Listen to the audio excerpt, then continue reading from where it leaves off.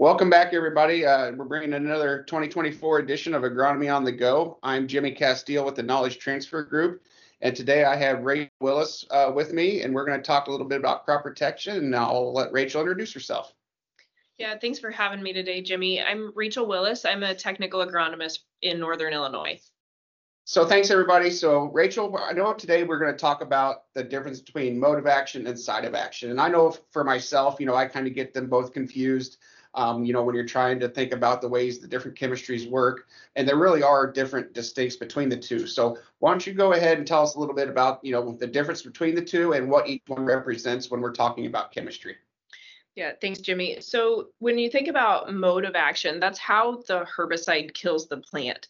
So it's just ultimately the physiological response of the plant to that herbicide and how it interferes with the plant's normal process. So for example, we have photosynthesis inhibitor herbicides, and the mode of action would just be simply that it inhibits photosynthesis, and that's your mode of action.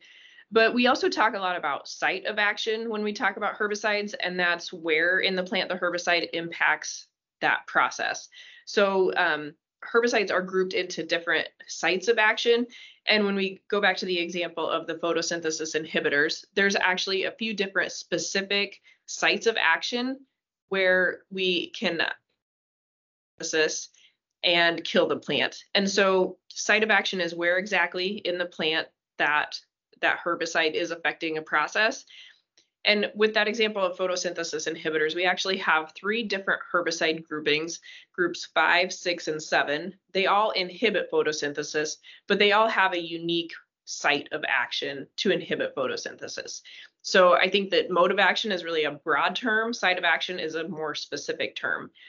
And one of the reasons why that knowing that site of action is so important, herbicides together. So I just referenced groups 5, 6, and 7 herbicides, FSRs, or with your crop protection salespeople, you might hear us talking about groups of herbicide, and that is directly related to the site of action, not necessarily the mode of action for the herbicide.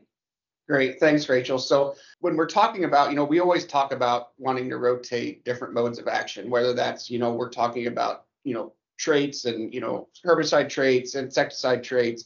I kind of took away, are we wanting to rotate modes of action, but then are we also wanting to change our site of action as well by using different chemistries? What's the best way to think about that when discussing with growers? Yeah, so I'm guilty of talking about using multiple modes of action, and really what I'm talking about is using multiple sites of action. So going back to the site of action is related to the herbicide group classification. When we say that we want to use multiple modes of action, we're really meaning we want to use multiple groups, different herbicides from different herbicide groups there. And we can talk more about some of those specific groups later, but we're really wanting to use multiple sites of action. And why that is really because that helps us with resistance management. So if a plant is resistant to one of those specific site of action, using multiple sites of action, you can hopefully kill it using one of the other sites of action or mechanisms of killing that plant.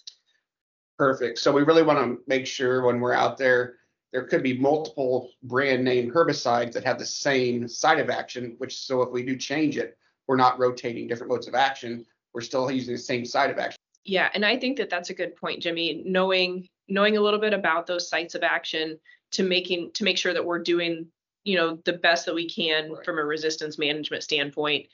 Making sure that when we get a different herbicide, we understand what site of action we're using. Perfect. That makes a lot of sense. I mean, it can be confusing as always, everything can be. So that really helps explain things out. So, we're looking here to just kind of help give you guys an overview of some things. And Rachel and I plan on bringing a couple guests on the next few episodes we're going to be doing here.